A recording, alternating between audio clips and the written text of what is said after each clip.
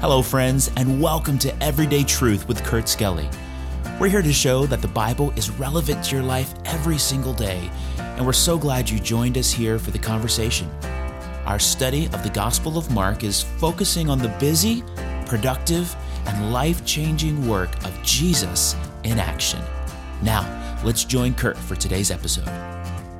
Welcome back, friends, to today's episode. So glad that you joined us. And speaking about friends, got this great postcard from some friends of ours, the Connors, Paul and Jeanette. Jeanette, thanks for sending this postcard of the Garden Tomb in Israel, one of my favorite places. And Jeanette and Paul went on our pastor's Israel trip this past month, and she writes that the Land of the Bible tour has forever changed my life. And just what a blessing. So Jeanette, thank you for listening from Vancouver, Canada. Thank you for your friendship. And thanks for the great reminder about Israel, one of my favorite places in all the world. In fact, we are planning another pastor's trip this next year, and I put it up on social media. But if you didn't hear about that, I'd love to have you go. We do trips all year long. You're welcome to go on any one of the trips, landofthebible.org. Just treat that as one word, landofthebible.org. But if you're a pastor or ministry leader, we'd love to have you go on that special trip in January of next year. Hey, we're in Mark chapter 8, and this kind of marks, no pun intended, our halfway point in our study of the book of Mark. Mark has 16 chapters, as you know. It is the shortest of the four Gospels, the earliest of the four Gospels, and we are at the chapter 8 halfway point, so that's kind of exciting. Look at chapter 8 and verse number 1, where the Bible says, "In those days, the multitude being very great and having nothing to eat, Jesus called his disciples unto him and saith unto them, I have compassion on the multitude, because they have now been with me 3 days and have nothing to eat. And if I send them away fasting to their own houses, they will faint by the way, for divers of them, different ones of them, came from afar," or came from far. So, wow, a couple things here that we ought to consider. First of all, remember where Jesus is. Jesus is not in his usual spot there by Capernaum. That's where he fed the 5,000. This is not the feeding of the 5,000. This is a separate miracle. How do we know that? Because the details are not the same. And we've already talked about the feeding of the 5,000 in this very book, in Mark chapter 6. This is a separate miracle where Jesus is going to feed thousands of people, but not in Israel per se, but in Decapolis. And again, where did all these people hear about Jesus? Well, from that maniac of Gadara, no doubt, and from these many others that are telling everybody about this deaf man who received his hearing, how Jesus had healed him. So Jesus has become very popular very quickly here in Mark chapter number 8. And how special that after these days of ministry where Jesus is teaching, he's preaching, no doubt doing miracles, that he does not want to send the people away because they've been there now for these 3 days, and he just knows they're going to faint by the way. We just got back from Israel last week, a couple days ago, really, and we had one of the ladies on our trip who had spent time with us. Of course, we travel hard every day, and she fainted. She was dehydrated, and she fainted because she just didn't have the nutrients and the hydration in her body that she needed. So Jesus said, boy, if I send these people home without eating, without nutrition, they're going to faint by the way. Some of them have come from a really, really long distance. We need to feed them. Now, don't you think that when Jesus said that about this multitude, that ought to have triggered in the minds of the disciples just what had happened before? Because this is the same scenario where thousands of people have gathered. They've ministered to them. It's time to let them go. But Jesus wants to feed them. This should be for the disciples, this should be a deja vu moment for them. Well, watch how this unfolds. Verse number 4. And his disciples answered him, "From whence can a man satisfy these men with bread here in the wilderness?" So the disciples said to Jesus, well, how are we going to do that? We're not near any town. We're out in the middle of nowhere. How are we going to give them something to eat when there's nothing available to eat?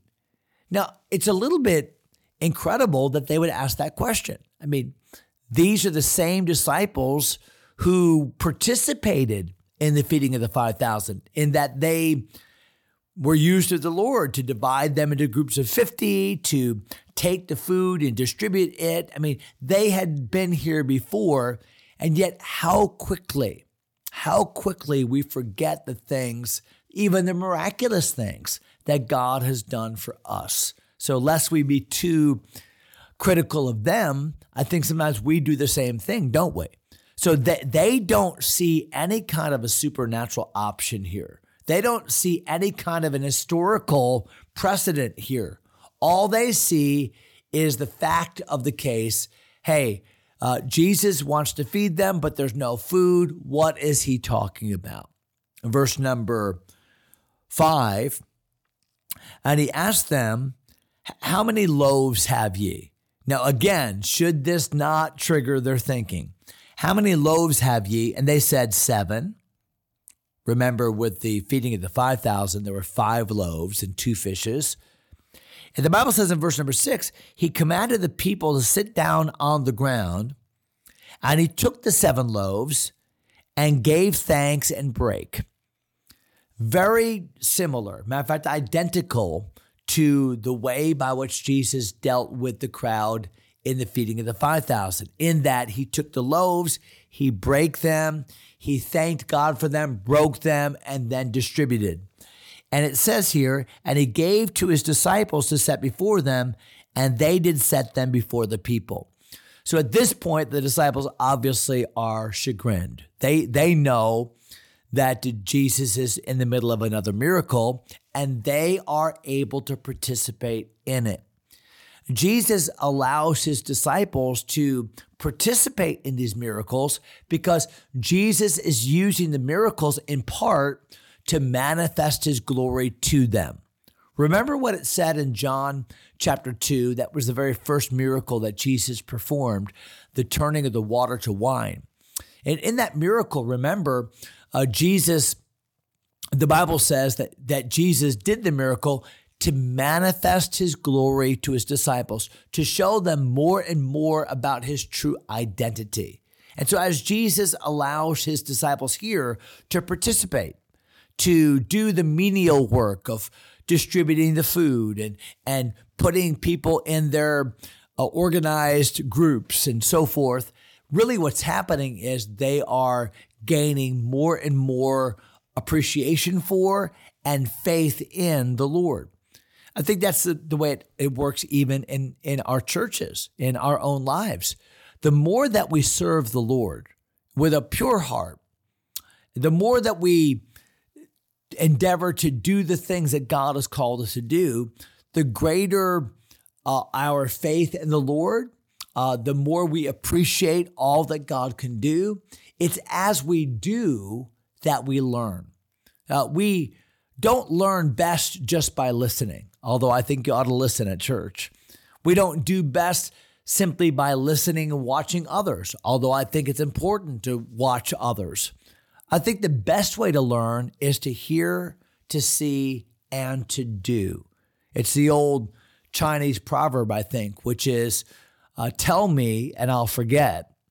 Show me and I'll remember.